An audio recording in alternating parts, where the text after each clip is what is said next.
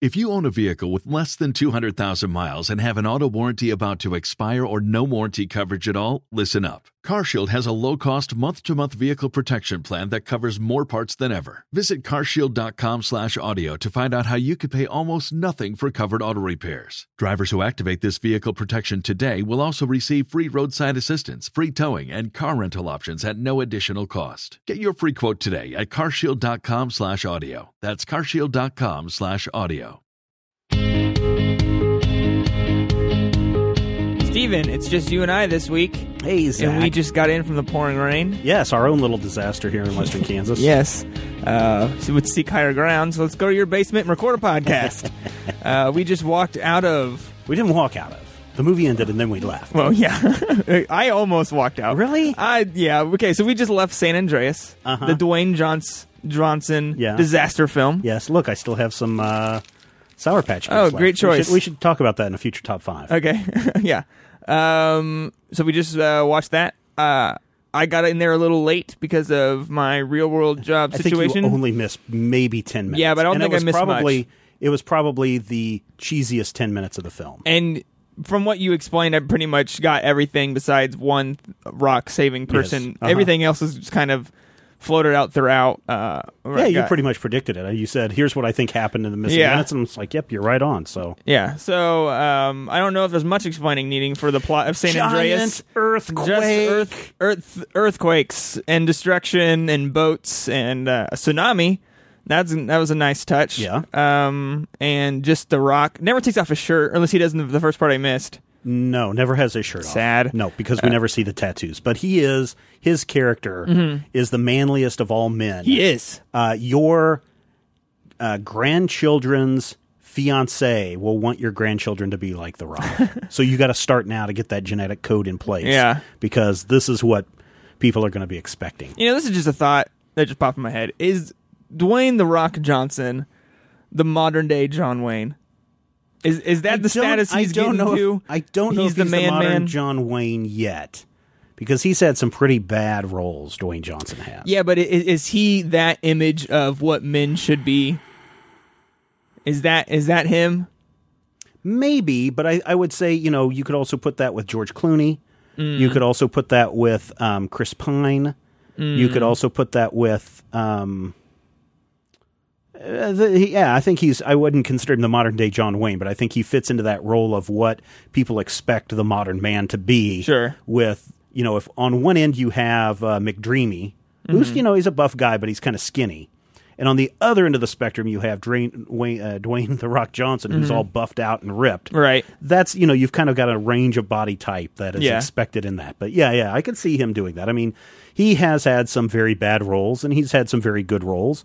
And then he's got this role in San Andreas as the father trying to go rescue his daughter in earthquake-ravaged San Francisco. Yeah. San Francisco, a place I don't think we've seen being destroyed many times. No, we did. In fact, last year we saw it when we went to go see Godzilla. Oh, that's right. Godzilla destroyed San Francisco. Yep. Second time in 2 years that San Francisco has been destroyed. Funny thing is, this film actually had something take place in Chinatown, unlike Godzilla. Which took place in Chinatown. Yeah.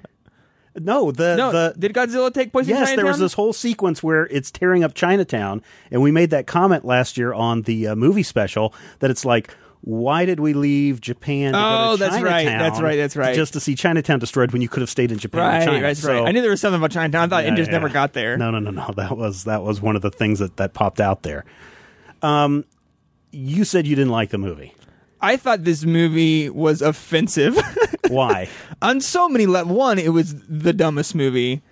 You say dumb movie, but I'm going to say it is the model of a perfect disaster film movie. Well, let's just go through some things. Let's just go through the checklist, right? Yeah, you go for Let's go through the checklist. Large cast of actors. Sure. Multiple plot lines. No. Yes. What? You had the Paul Giamatti. You had Paul Giamatti. Okay. You had some characters dying. Sure. Focusing on characters' attempts to avert, escape, or cope with the disaster and its aftermath. The whole film. Yes. Let's see. Characters are usually confronted with a human weakness. What's the weakness? The whole thing with Dwayne, with the family losing the daughter. And there's this whole sequence where The Rock is when my daughter drowned and I couldn't save her and I feel real bad about that. Oh, by the way, spoilers, everybody. Oh, yeah, that was his weakness, right? He does everything else perfectly except he's not able to save his daughter, which is setting up That's not even really in the film. No, it is in the film. I mean, kind of. But no, I understand. I understand. Okay. Characters falling in love, and yes? Yes, two. There's always a villain to blame. Earth? No. In this case, it is the boyfriend who, if he would have done everything correctly, would have protected the daughter, and they would have gotten out okay, but he's the bad guy. And here's the other thing about disaster films. Generally, bad guys bite it. The evil or the selfish individuals are the first to succumb to the confrontation or the incident that happens. And who is the person that you hate the most in this movie from the very moment you meet this person? I'm guessing it's the future stepdad. No, not the stepdad, because he actually comes off really nice. Oh, does he? For most of the movie, then who is it? Up until he is like, I'm freaked out and shocked. I got to get out of here and save myself. Screw that girl down in the basement. No, it's his sister. From the minute we meet her, we're like, what a total awful person she is. And the minute the earthquake hits, she steps right out the door and dies. Wait, who? The sister, the boyfriend's sister that he goes and meets with her at the restaurant. Remember the Oh, yes. Yeah, she goes and meets with them at the restaurant. Yes. Dies instantly. She's one of the first ones to bite it of people who have any kind of extended dialogue. This is what you expect in a typical disaster movie. And San Andreas, as much as I was not looking forward to seeing it, hits on every single one of the things that you expect to find in a disaster film. How does that make it a good film? Because it's following the lines that follows the lines that you expect to see in a disaster film. It doesn't deviate from it, so you know going in exactly what you're going to get. So this is one of those films that you can just totally turn your mind off and just experience it for what it is. Is it a great movie? No, but if you look at disaster movies, especially disaster movies of the 1970s, if you look at Airport, if you look at Poseidon Adventure, if you look at The Earthquake and Towering Inferno, those were huge mega hits that were huge in the Oscar nominations. They had character actors, which is what we have in here. We have a lot of people as character actors. The Rock, we have Paul Giamatti, we have the girl, the daughter, who's been like in everything recently, most recently in True Detective. So it's got a lot of those kinds of things going for it. And even though I agree with you, this is not a great movie, this is a perfect example of a 1970s disaster movie that was a huge thing that was going on at the time. And they go in and they even... Here's the thing. There's a great BBC article. Gosh, let me see if I can find it. Why? I just want you to know, your enthusiasm is blowing my mind right now. I'm not saying this is a good movie. But you're saying people should watch it. I think that I didn't say that. I said this is a perfect example of a disaster movie. Okay, so you're defending it. I'm defending it as a perfect example of as a disaster movie. Yeah. Let's see. Blowing my mind. Well, I mean, okay. So BBC has this article from 2013. This was going on during World War Z. And they go into it and they talk about why do people like to see disaster movies and what are things that we can expect to see and why as audiences do we like to see movies like Independence Day and why do we like to see World War Z and why do we like to see these cities destroyed. And there's something in our nature and it's really hit you over the head at the end of the movie where The Rock just, the American flag comes down. It's like, America! F yeah! We're going to rebuild the city so good! Exactly. And that is one of the reasons why we as audiences like disaster movies, because we like to think that regardless of how bad it is, regardless of how many millions of people died in San Francisco in this movie. Almost every one of them. I would bet almost everybody died in this movie too. But it's this idea that those that come out are strong and that we will survive no matter how bad the disaster. And so we end up, we as audiences psychologically come out of these movies feeling good, going, whew, at least, people survived that disaster and that event. And so this article, this is, what's it called? It's The Lure of the Disaster Movie. It's up on BBC.com. Maybe we'll throw a link into it. Maybe we won't. Yeah. But from that standpoint, the other thing, too, is depending on what gets destroyed, it is also reflection of the climate, the political climate of what's going on and the social climate of what's going on. So if we look at some of the big buildings that are destroyed. I don't really know any San Francisco buildings. Only thing I could think of that would fit the political climate as I have an understanding of it in San Francisco would be destroy all of the rich people's apartments who are ruining the housing development. Yeah, so they're doing that. Yeah. They're destroying. We see buildings at the very beginning when Los Angeles is falling apart. We see the Bank of America building falling down. We see Citibank falling down. We see Transamerica building falling down in San Francisco. Specifically, these logos and things popping into AT&T Park. This is that, fudge those damn corporate greeters and look what they have done to us. And so there is that catharsis of, this is the reflection of that social climate of big business kind of getting what they deserve in the end in this case. So there's a whole bunch of stuff that goes into a disaster movie that is really kind of fascinating. And if you go off that checklist, man, this movie hits every single one of those. If you go back and you look at Day After Tomorrow, have you ever seen that movie, the one where New York gets frozen over?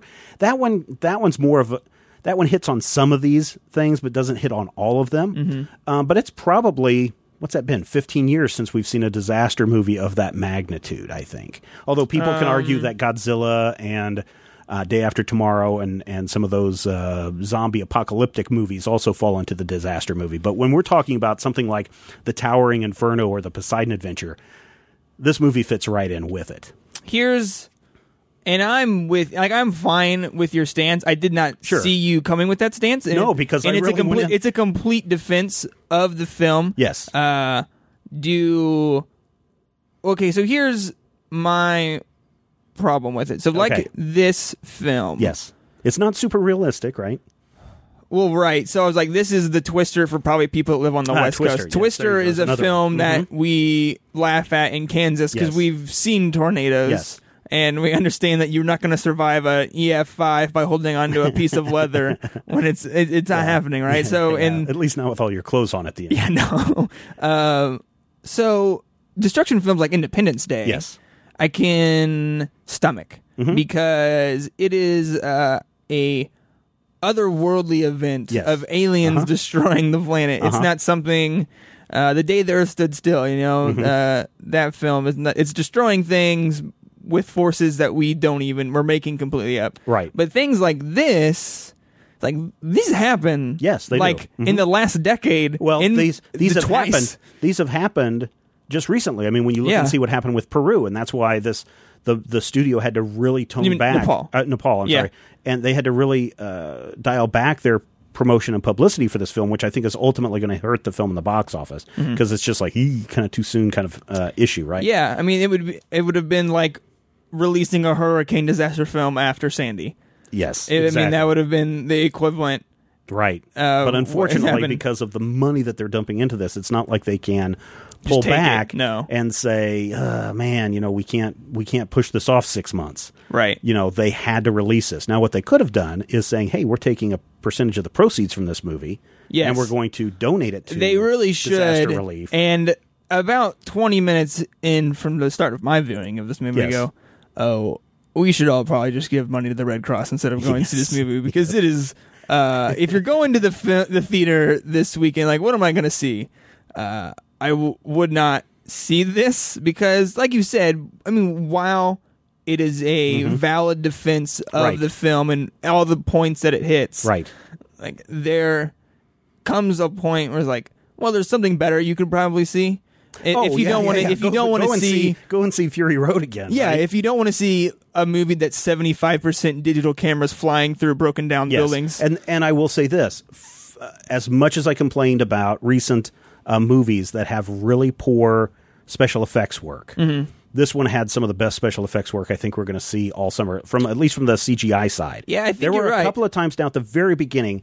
There's this car that's tumbling off the side of the cliff, and it looks ridiculous because it's not realistically tumbling. It's it's like literally sticking as it's going end over end along the edge of the cliff, and it's like that's not how things fall. And you could tell it was totally fake and totally unbelievable. Well, right when that first quake hits L.A., and the sister walks out of the building, and then the wife opens the door like, "Oh, everyone's down." The guy's hanging out in the building on the rebar or whatever, falls. He hits that thing. He goes straight puppet. He's like, whoa. There are a lot of that, and there were a couple of times where they're doing the flyover right there towards the end of where The Rock and his former wife, are driving the boat, where you're kind of flying over them, and you can say it's like, oh well, there they are. Yeah, digital duplicates, and then it transitions into the real thing. Or when before she rams the building and she's like taking the boat, like, and now she's real again. Yes. But as far as over the top craziness,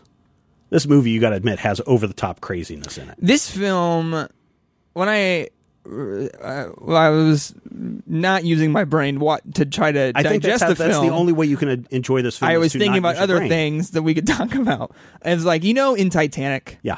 Another disaster movie. The boat is up in the air, and they're all clinging as the thing is sinking. And a guy's hanging on to a bar and drops, kind of like in this movie, hits the propeller, flips around. Yeah. Like, that was a shocking moment. Yes. Because we never really saw anything like that. We never saw that before. That moment is this movie. It's just repeated 30 times. Yes. Because there's a stretch of time for about an hour. Every 15 minutes, there's just an absurd death. A giant building falls on one person, or a car comes out of nowhere and smashes. That is the entire movie. Yes. And it is just insane. Oh no, I'm not saying that this movie is great. So don't get me wrong that I'm saying this movie's great. I don't think you think that anymore. As the classic disaster movie, this follows every single check mark, every single list item that you expect from a classic 70s disaster movie. And during the 70s, from literally, I think, 71 until 79, and it really ended with Airplane in 1980, the spoof of disaster movies,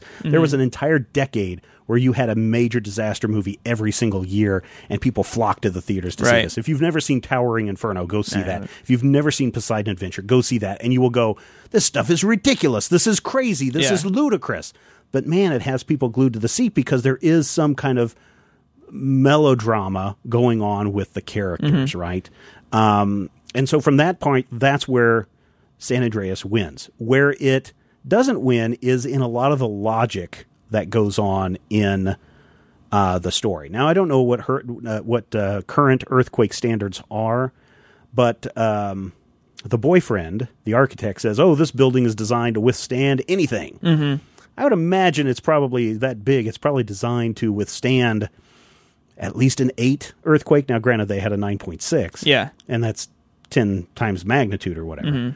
But it seemed to fall pretty quick. And really all the buildings fell pretty quick. Yeah, that's what I thought. Especially in today's land of everything has to be super earthquake. Yeah, that's what I thought. I was like, oh, so this is in an alternate universe where no one building a building on the West Coast designed it for earthquakes. Granted, giant earthquakes were happening in this film, but like every building is just to the ground. It is, of course. Then you have to assume, and especially in the San Francisco, it's like maybe that building was earthquake safe. Maybe that building was tsunami safe, but it was not earthquake and tsunami safe at the same time. Yeah, there you go. You put those together, it destroyed all the buildings. Yes. So that one, I'll let that one slide, I guess.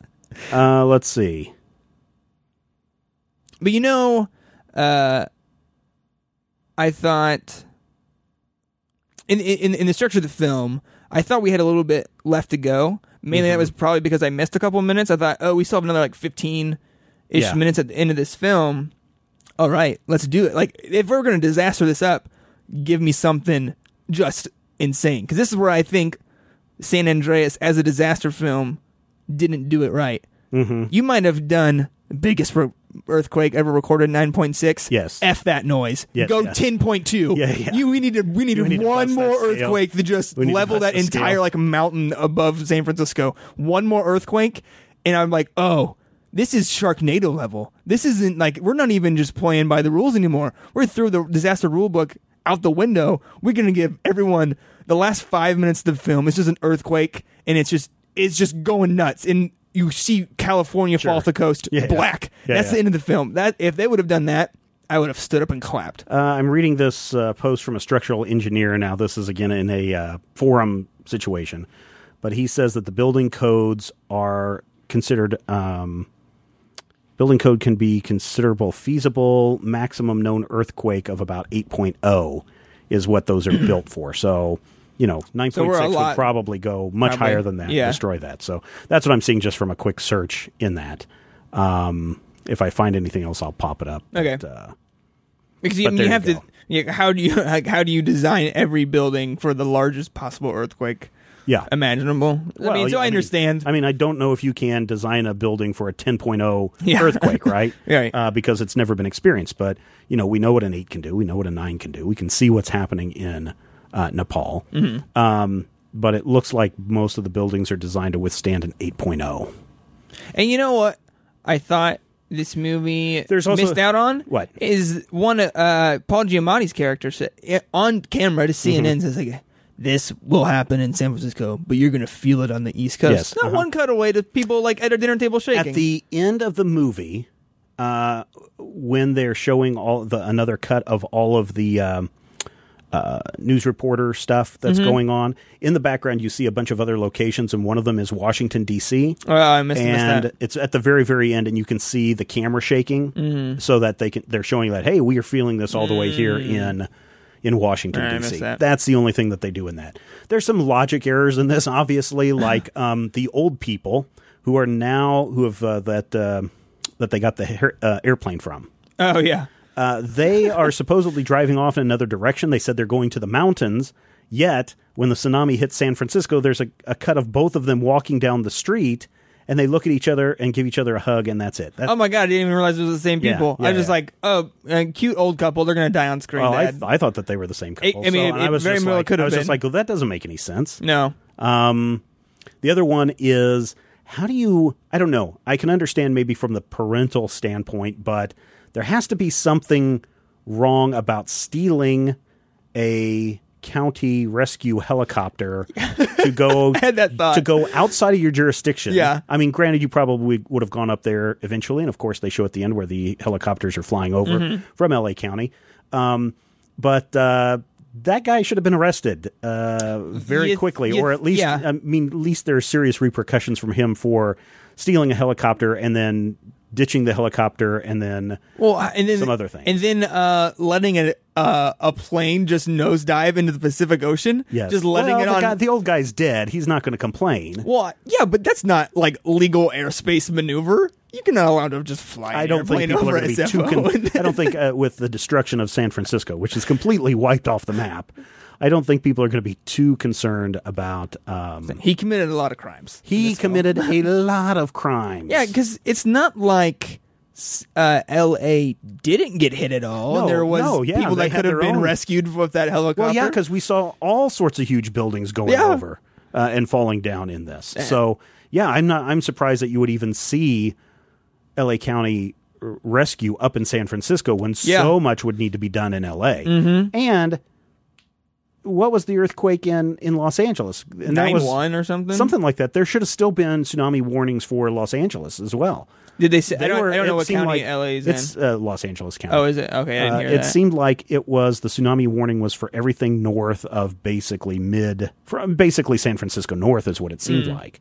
But maybe somebody else who's listening who saw the movie will say, oh, no, they included such and such a place and such a place. But yeah, it was just...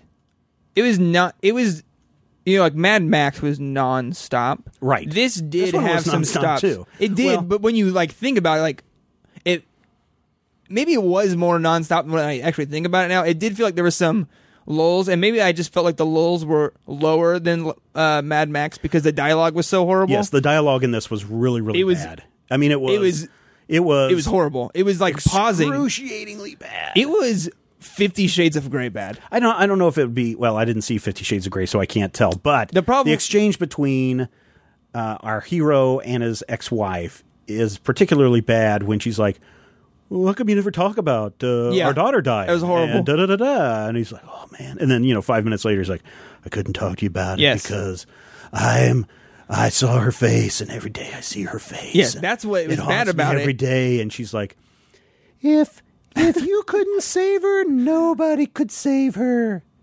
And it's like, wow, okay. Yeah, it's not that...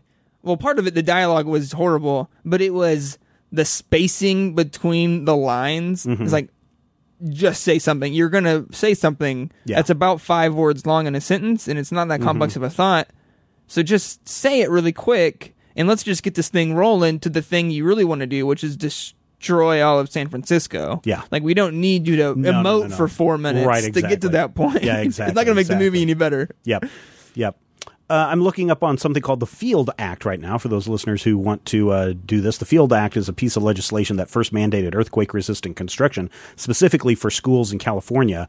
It had its genesis in the 6.3 1993 Long Beach earthquake.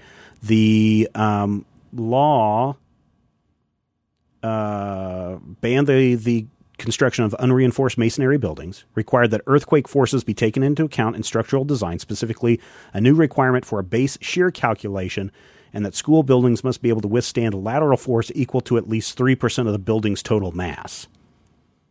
So schools are safe. Well, providing that they can withstand lateral force equal to at least 3% of the building's total mass. I don't even know what that means. The shear force back and forth movement. Yeah. So I'm sure you can, let's see, lateral force is defined as, oh man. That seems like a very complicated thing. It's all science. So a lot of science. It's all engineering. It seems like it's a great place to go if an earthquake is happening if you're nearby. Yes. It's kind of like when you're driving in Kansas, people will say, if you're driving through and there's going to be a tornado, go to a church because generally they're unlocked and they're old and they're safe. No, you don't want to go to a church. That's what in our no, you lie in a ditch.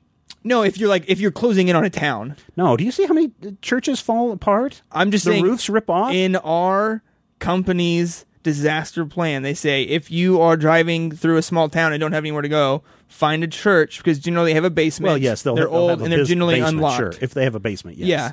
But that's don't go into the main. Don't go into the main area where it's a giant open space. Especially the Catholic churches because they're all glass pane windows. Yes, you're going to get shredded alive. Find the basement, but they usually say they're unlocked. Most churches have a basement. Yeah. So that's if you're out in the if you're out in the road, get into a ditch, lie flat. Right. You hear people say, get up under the underpass. No, it's totally That's dangerous. actually really, really dangerous to do that. Yeah, people cycle on that video. Like they survived. Like everyone says, oh, no, I remember the first lucky. time. I remember the first time that video came out. It was one in of our 93 or something. Yeah, I was going to college, and that was the only thing we could talk about for like months because I think he was a former student. Oh, really? Is that a Wichita, right? Yeah, out of Wichita. Yeah. And he was like, get up underneath there. And he just held out his camera as the tornado went through, and you just saw this It was nuts. thing happen. I just saw it for the first time a couple weeks ago. Yeah, I've never seen it before. No, that was one of the biggest things to happen, at least for watching earthquakes. And I think that helped, or not earthquakes, tornadoes. Yeah. And I think that kind of helps push people to become tornado chasers. Oh, sure. Because of that coverage that guy got. So, anyway. Story-wise, dialogue-wise, not super great. A lot of big logical flaws in this. Yes. I thought the effects work was really good for what it was. A lot of things crumbling. I thought there was a lot of just nice, like little tiny things that were just like lights in the baseball stadium were falling down, and it was better than a lot of things we've seen this summer. Probably better than. In a film that's just going for effects, kind of like Avengers, I would say this is probably better than Avengers. I would agree with you that the effects work here is much better than Avengers. Especially unless you like consider the Hulk, because the Hulk in the Avengers is pretty good, pretty amazing. But still, this was a lot. And really, if you compare Avengers to this movie, a lot of Avengers effects is destruction, and this is just as good, if not better. Yeah. And I think it's better than that. And I think that there was probably more money spent on this movie than on Avengers. Yeah, because Avengers had to shell out way more money in cast money. Let's look what Box Office Mojo says. I'm gonna. This film has not been tracking well in Rotten Tomatoes. Today it was about a 50% today. And that's on par. That's going to drop a little bit, but that I think if you watch the trailer, shouldn't come in as a total surprise. If you've seen the trailer, you know everything you need to know going into this movie. Right. You're not going to be... It's not like Mad Max where the trailer is on like the first 20 minutes of the movie and you just have so much more to see. And you got to get the gist of the film from the trailer. And so if that meets your fancy for the weekend, then this film is worth it. But I think there's so much more out there for digital plus Mad Max plus give your money to the Red Cross or something. That this movie isn't really worth your time. The budget on San Andreas, $100 million to $110 million estimated. That seems actually kind of low. I know, right? The budget for Avengers Age of Ultron estimated $279 million. Good gracious. Yeah, so that's 100 really? almost $179 more than $170 that's a million. Lot. That's a lot lower for this movie than I anticipated. Yeah, it is. That's a real surprise. Now, again, this is all estimates, so we can just take that into account. Pretty close. Yeah. Well, if most of it is all CG, that's true. And you don't have, and that much on location stuff. The big name actors that you have in here is Dwayne Johnson, Paul Giamatti, really. Paul Giamatti. None of the other people, the female actors are not. Alexandria Daddario, we know her from True Detective, and also what else has she been in? She has been in Last Man on Earth as one episode. She was in Married. True Detective is where she has her biggest list of stuff. Texas Chainsaw 3D, Percy Jackson's Sea of Monsters. That's where I first remember seeing her, is Percy Jackson and the Olympians, the Lightning Thief. But she's got a long list of credits to her name. She was somewhat exploited in this movie, though. Yeah, just a little bit. Oh, I was wondering where Kylie Minogue was popping up in this. She is the evil sister. Kylie Minogue, who's she? You don't know who Kylie Minogue is? The name sounds familiar. Singer? Oh, no, then never mind. Oh, Zach. Sing a song. Oh, what is she best known for? She did the remake of Locomotion, which was one of her big hits. Okay. This was like back in my day. Okay. But yeah, she's been a singer for a long time. All right. But then she switched over to acting. If you remember the movie Moulin Rouge, which we watched on Zach on Film, she played the Green Fairy. The Green Fairy. When they're all taking absinthe and having their trip out, she's the little pixie dancing around in that whole montage there. All right. So Paul Giamatti, The Rock, and probably Alexandria Daddario are probably your top 3 paid actors in this piece. Oh God, we have to talk about this because this drove me up the wall. Okay. It's a film local theater issue. No. Well, no, because we can still talk about that. We can, and that was 5 minutes into the film of my being like, holy crap, this screen is so off. You can't even read all of Los Angeles. I know. It was so off. I hate this theater so freaking much. I don't even understand how that's even possible. It's like they were projecting. The screen 3 is, feet. I know. Yeah. It's like the screen is 16 by 9 and they were projecting a 1.83 or 285 picture to where it was much wider. Yeah. And we're missing out on, I would say, probably 20% of the movie. At least 15% of the movie is missing. Yeah, you consider both sides. On the screen. It was horrible. And it wasn't until the very end when one of the speakers finally kicked in. Did you hear that? Oh, no. I was way in the back. Do you know what's worse than having 2 douchebags behind you talking the entire time? The one guy behind me. Oh, did you have that guy behind you? Yeah. I had 2 freaking old people behind me who wouldn't shut up. And then at the end, this is the funniest part. At the very end, when they're mentioning about FEMA and all these other rescue operations coming in, the man leans over to his wife. After Katrina, FEMA ain't gonna be doing shit. And I was like, "Oh, for God's sake, shut up!" See, here's the thing. They laugh at all the worst jokes. I almost.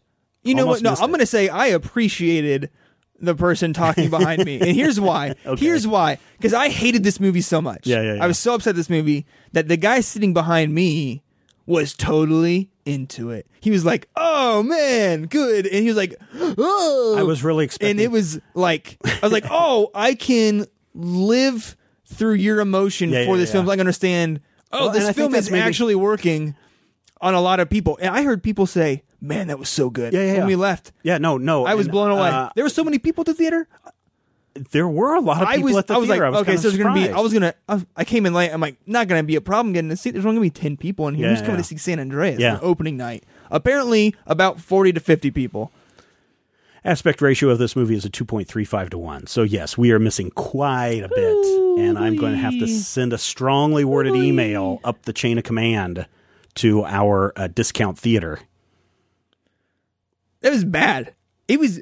No, seriously, I'm not going to... I want to think one more thing of this, and then I'm going to get back to what I want to talk about. Sure. Like Los Angeles, yes. You wouldn't have known, besides the fact you would have thought, everyone's framing is off. Yeah. Because it was just off a little bit. Especially when they're all standing up straight and it's like they're cutting off the very top of their heads. Or when they're on, like, when you see they're clearly framing for thirds on the right side of the screen, but they're totally on the far edge. Like, that's not, something's wrong. Right. But, like, honestly, they give the Los Angeles. It's Los. Lost. And you see A-N-G. Yeah. And that's L-E-S, and then that buffer on the edge of the screen, all gone. Yeah, all gone.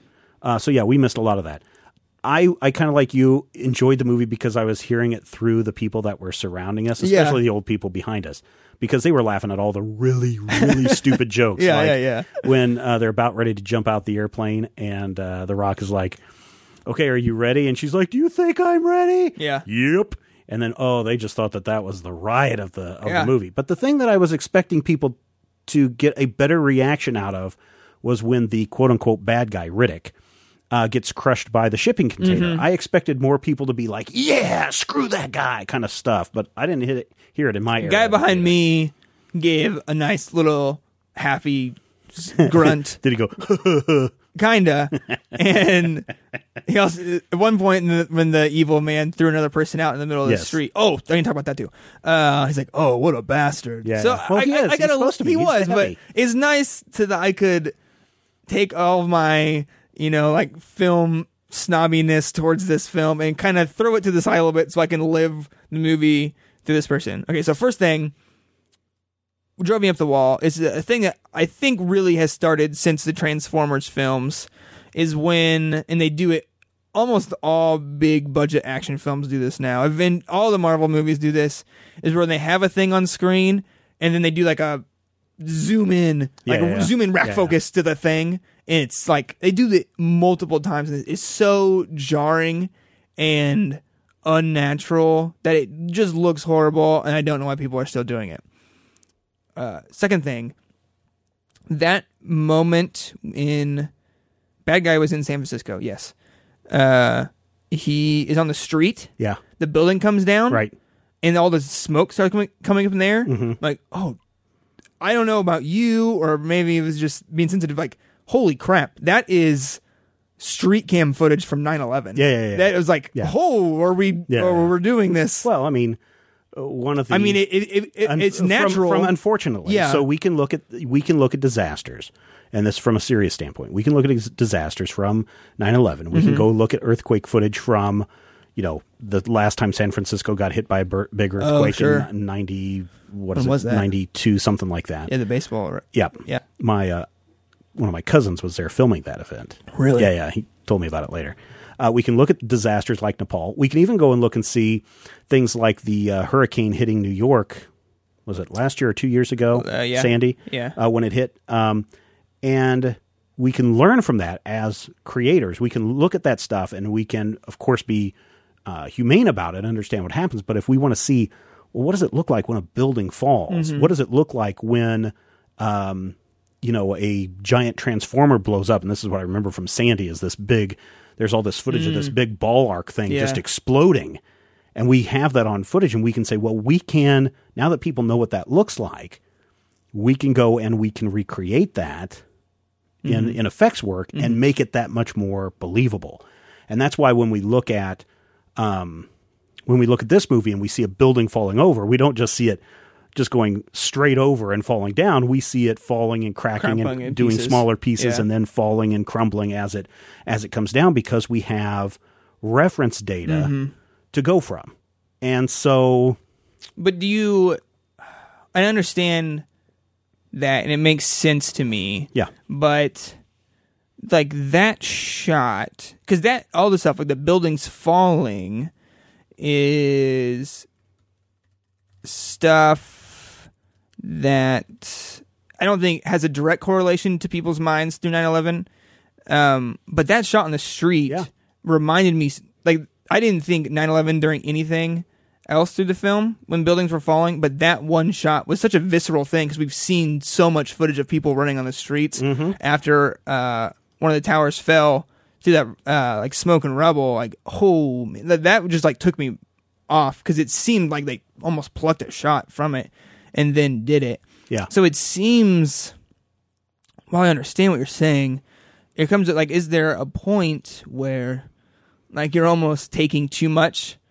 And like, especially in a film that is being so outlandish in its natural disasters, is there a point where you don't kind of where you cross the line? You cross the line. Oh yeah, sure. There's certainly stuff that's in poor taste. Yeah. I don't think that happened here. I don't. I mean, I think you're right. I know what you're saying is, oh, well, that reminds me of the shots that we saw here or there, or, you know, this event or that event. But I don't think that the creators or the studio were intentionally doing that to say, see, you guys remember? You guys remember? I agree. I think that's that would be a little bit over the top. And I don't think that was done intentionally to evoke those kind of reactions. But I certainly think that they probably referenced that footage and stuff and said, well, see how the smoke is moving. You see how people are moving. See how we have to get the large mass crowd simulator to do these kinds of things. I'm sure that they looked at it from that part, but I don't think they were intentionally exploiting it. So it was just, I was in that moment and it's like, oh, like it really is an emotional side to it. Like that invoked the most emotion because it really is like you're taking memories of an event and then plugging them in. So I can only imagine if you've actually been in a earthquake like this, what watching something like this would be like, or if it's just so far out of the realm of realistic happenings that you would just kind of brush it off, you know?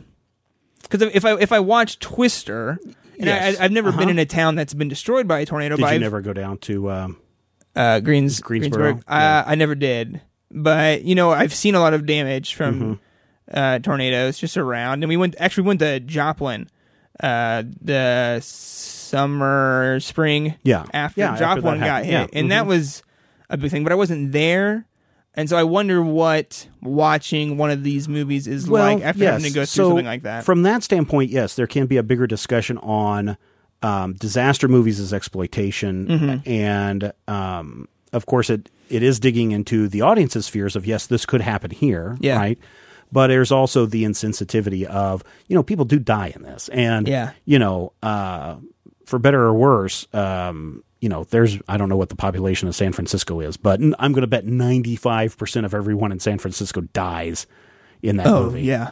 And that's a large loss of life. Yeah. And that's kind of brushed off, right? I mean, sometimes we see some survivors helping out one another, like when they're driving through the, boating through the flooded streets of San Francisco, and we see some people helping each other out of the water and that kind of stuff. But we don't see enough of that, in my opinion. No, you get the sense, especially towards the end, when they're in the boat about ready to ramp the building, there is a sense of these could be the only 5 people left in the film. Because if there's other people around needing help, you would hear yells and screams and rescue vehicles. Right. It's pretty quiet. Well, because everyone was supposedly on this evacuation route when it happened. So if everyone's down on the streets when it came in, not going to be a whole lot of people alive, right? So, yeah, from that standpoint, I think you can look at this as being over the top and dramatic. But again, if you go back and look at the disaster movies from the 70s, just go look at the Towering Inferno. I mean, there are people falling out of the buildings. There are people on fire. There are things that blow up in this building. And it's like, wow, that is pretty realistic for the time. And yet audiences find it acceptable for some reason. I guess it's acceptable because we know in our minds that this is not real, right? We sit there and we go, oh, this is just a make-believe movie. And it also is, wow, look, the humans can still survive even after a giant asteroid impacts the planet, that kind of stuff. So there's that kind of stuff into it. But you look at movies like I forget what the names of them were, but there were a couple of movies that were made after 9/11 about the firefighters who were going into the building. Oh, yeah. There's a couple of them, yeah. Those are much more sensitive to the issue because it's based on a real event. Mm-hmm. When you look at something like this and it's not based on a real event, I think people are a little bit more lighthearted about it because it's fake. Yeah. Right? Does that make sense? Yeah, it makes sense. And I think that's interesting. Do you think we give, as a media consuming public at large, not just specifically us, but as, a mass people of consuming media, that we give leeway to other works like we do to these kind of movies? Do you think we kind of say, oh, yeah, you can kind of take these real events and not totally do them completely accurately? You know what I'm saying? Where if you compare this movie to so again, when you look at the disaster movies of the 1970s, they tended to take a very realistic approach to it. In the case of the Towering Inferno, the building was so tall that even the fire trucks' ladders couldn't reach the floors that they needed to reach because the building was so tall. So it was just burning, and all those people were trapped on the upper floors. When you look at the 1976 movie Earthquake, I think it was 1976, and you were looking at everything that happened there and how Los Angeles was destroyed in that movie, or really shaken up in that movie, no pun intended.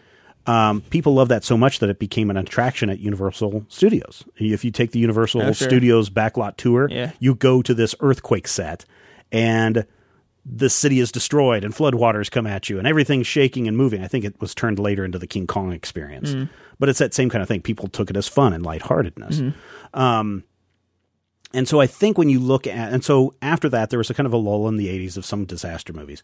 But then when Independence Day comes back, suddenly the disaster movie is let's destroy stuff. Yeah. It becomes that kind of mentality, and I think people just go to it to see what's going to get destroyed next, what's going to be blown up next, without really taking into a greater account.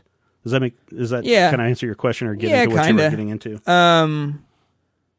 I think we need to make a disaster movie, and I think we should. I don't know if I would like to do a disaster movie because, to me, there's something about the disaster movie that is. There's something about a disaster movie that's very sad. First of all, it is the tremendous amount of loss of life, right? Yeah, that has happened. I'm going to pitch you a film that'll kill everyone. Okay.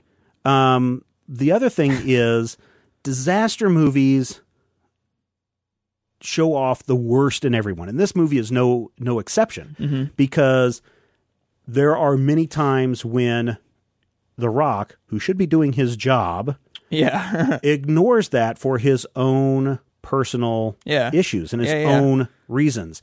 And I'm trying to think. They don't really touch on that, but pretty much everything it does is very selfish. It's very selfish, and unfortunately, during times of disaster, we all become very, very selfish. And so I think that's another sad thing about a disaster movie. So I don't think I would be very good at making a disaster movie, or at least I wouldn't feel comfortable doing a disaster movie. Hear my pitch first. Okay, let's hear your pitch. My pitch is the disaster movie to end all disaster movies to end all disaster movies. We get Paul Giamatti. I think he's great. Yeah, he is good. He's not studying earthquakes anymore. It could be a sequel to San Andreas for all I care. Okay. He is now studying the sun. Okay. And they have developed a technology to determine solar flares. Yeah. And if the sun will stop burning light. Because, we know the sun will probably explode, but not in this realm. In this realm, the sun just stops giving off heat and light. And they have a thing where they can predict if the sun's going to run out of whatever it does to make its heat and light, and no one's believing him, and then some solar flare or something happens, and things get knocked out, and then we have to put a team together, maybe Bruce Willis and Ben Affleck, maybe they could get together back from Armageddon. They're going to put together a team to try to fix the sun. In 2007, Sunshine was released, depicting a group of astronauts attempting to restart a dying sun. Oh, they already did. Was Earth threatened of being destroyed? Let's see. Sunshine. This is a British science fiction thriller directed by Danny Boyle. Oh, wow. Let's see. In 2057, the failure of the sun starts a solar winter and threatens Earth. Humanity, in an attempt to reignite it, loads a massive stellar bomb onto a spaceship named Icarus II. I get it because it flies too close to the sun. Yeah, sure.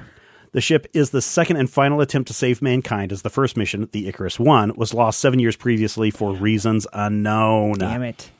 But in my film, they don't they never even get close to the sun. They have their only technology right now. They don't get anywhere close. They barely get I don't know, Mercury or something. And after losing contact with Earth due to the effects of the nearing the sun, Icarus 2 communications officer Harvey discovers the distress beacon of Icarus 1 while passing Mercury. Oh, God dang it. But my final shot is they don't succeed. You see everyone start to get very cold and dark on Earth. Yeah. And then it's just a continuous pull out until you're at the pale blue dot and everyone's dead and the movie's done. Well, and see, that's and the part. There are no more movies. And that's the part where I fail. It's a disaster director. Yeah, you fail because I think that idea that, we can do stuff where everybody dies. Right, but even in a zombie film, there's still that pocket of humanity that succeeds, and I think for these films to succeed without being totally depressing, you have to have that little bit of hope, and that is, we will rebuild, right, America, rebuild. That was a great moment. That was the worst part of the whole movie. That was so. Wait, hold on, so awful. Well, first, I just want to say I want my disaster film to be a little bit nihilistic. Oh, okay, and that's why I want everyone to die. Okay. It's a pale blue dot. And then maybe we pull out far enough in their galaxy, and they're like a little tiny protozoa.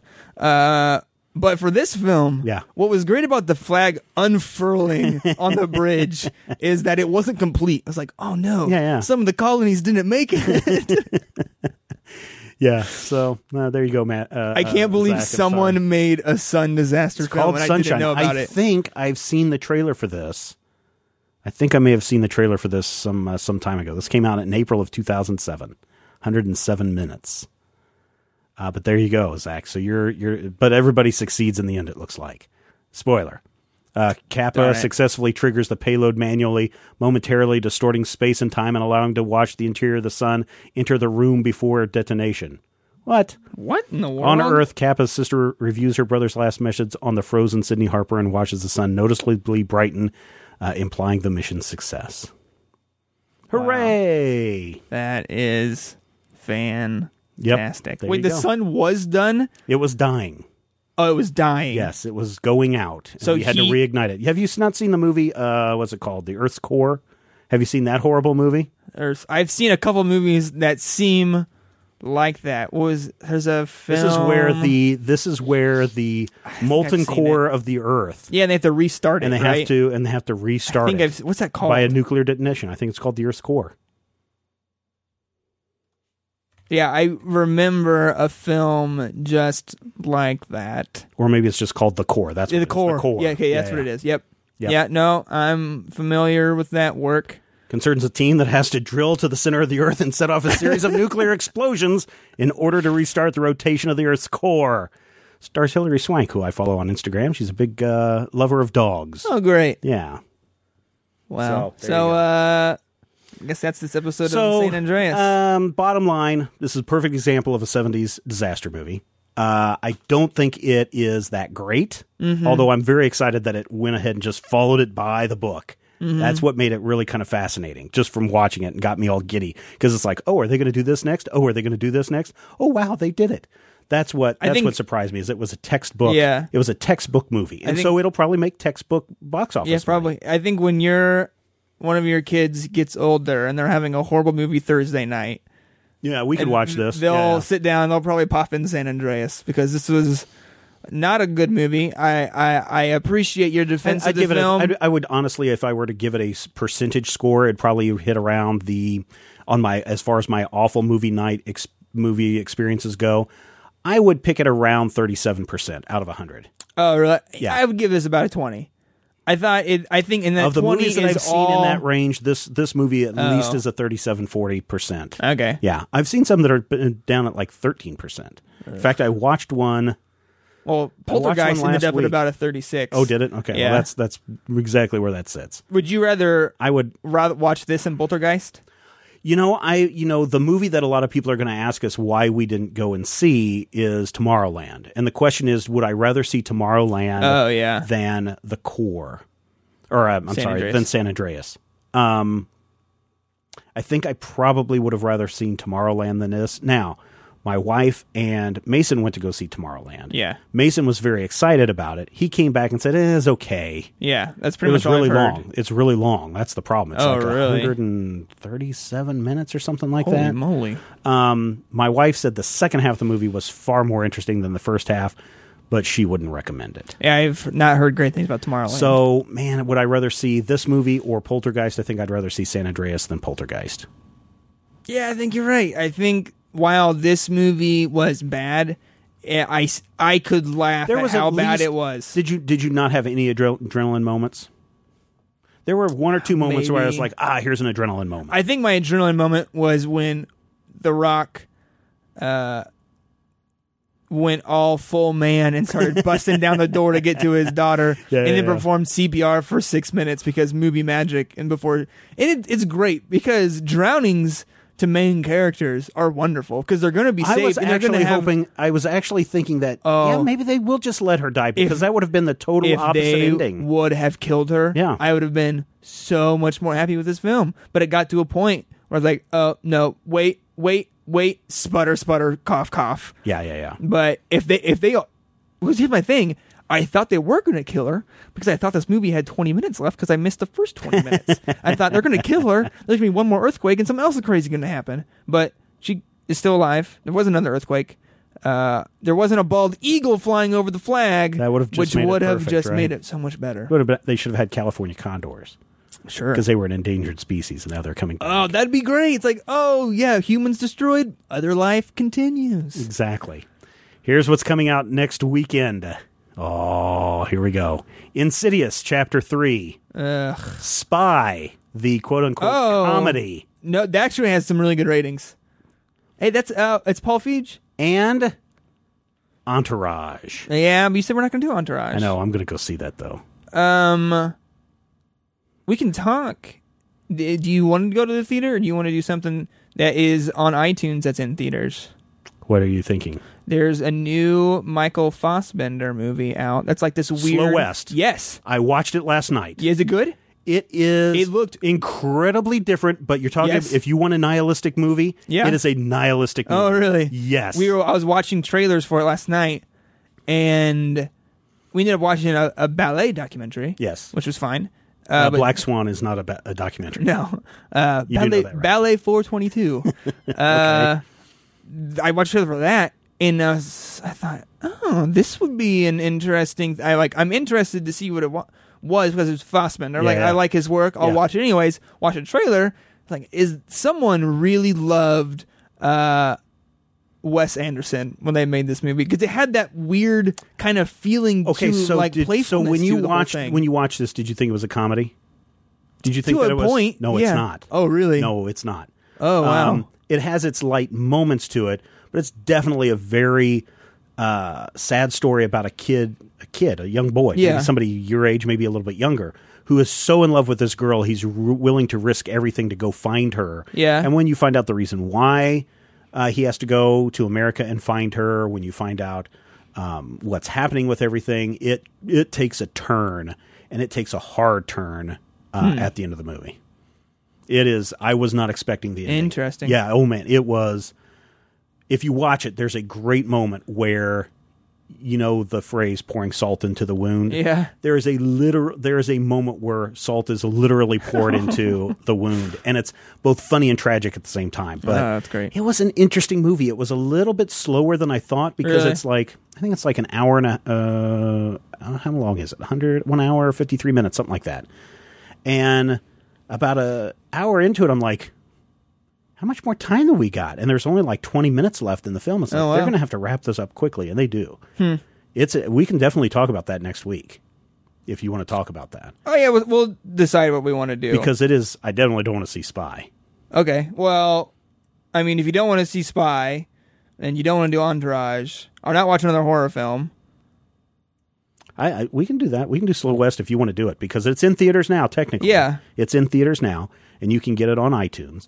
And I think it's fascinating from a lot of different perspectives, especially if you're talking about a modern Western. You want to do it? Yeah, let's do that. Okay, let's do it. Okay. Okay, Right. so next week we'll have Slow West, a film that even if it's not coming in your theater, you'll be able to watch. Yes, and here's the other thing that we want you to do. I will put a post up on Monday on the Major Spoilers website that says that we will be talking about Slow West on the next Major Spoilers Zach on Film Summer Movie Experience Extravaganza. Mm-hmm. If you want to comment on that, we will. You have to have your comment in by end of the day. Tuesday? Yeah, end of the day Tuesday to be included in the episode. If you want your thoughts shared on that episode, and then the episode will release on Friday. Yeah, will that work? Yeah. You could probably even get a little bit later because I'll do all the editing and stuff. Oh yeah, so you want to just add that in later then? Yeah, I'll do it in. Okay. Yeah, you can have up till Thursday or Wednesday night. Wednesday night. Okay. All right. Yeah. All right, that's what we'll do. So head over to the podcast posting page. We'll have that up on Monday. It'll be up there called Zach on Film, the next Zach on Film, Slow West, your comments, something like that. And we want you to share your comments if you've seen this movie or if you're interested in seeing this movie. It stars Michael Fassbender. Cody something or another. The kid is really good. He's been in the talk for some thing. I swear he might have been in the talk for Spider-Man. Cody Smith-McPhee, Michael Fassbender, Ben Mendelsohn, Karen Pistorius, Rory McCann. Those are the actors that you're going to see in there. Yeah. Is this Cody Smith-McPhee? I swear he's been in the talk for Spider-Man. But I'm not entirely sure. Well, I've seen his name around. He was really good. I like it. Good. All right, so that's this episode of Zach on Film. You heard Steven. Head to MajorSpoilers.com. Find this podcast posting page. Give your thoughts about San Andreas.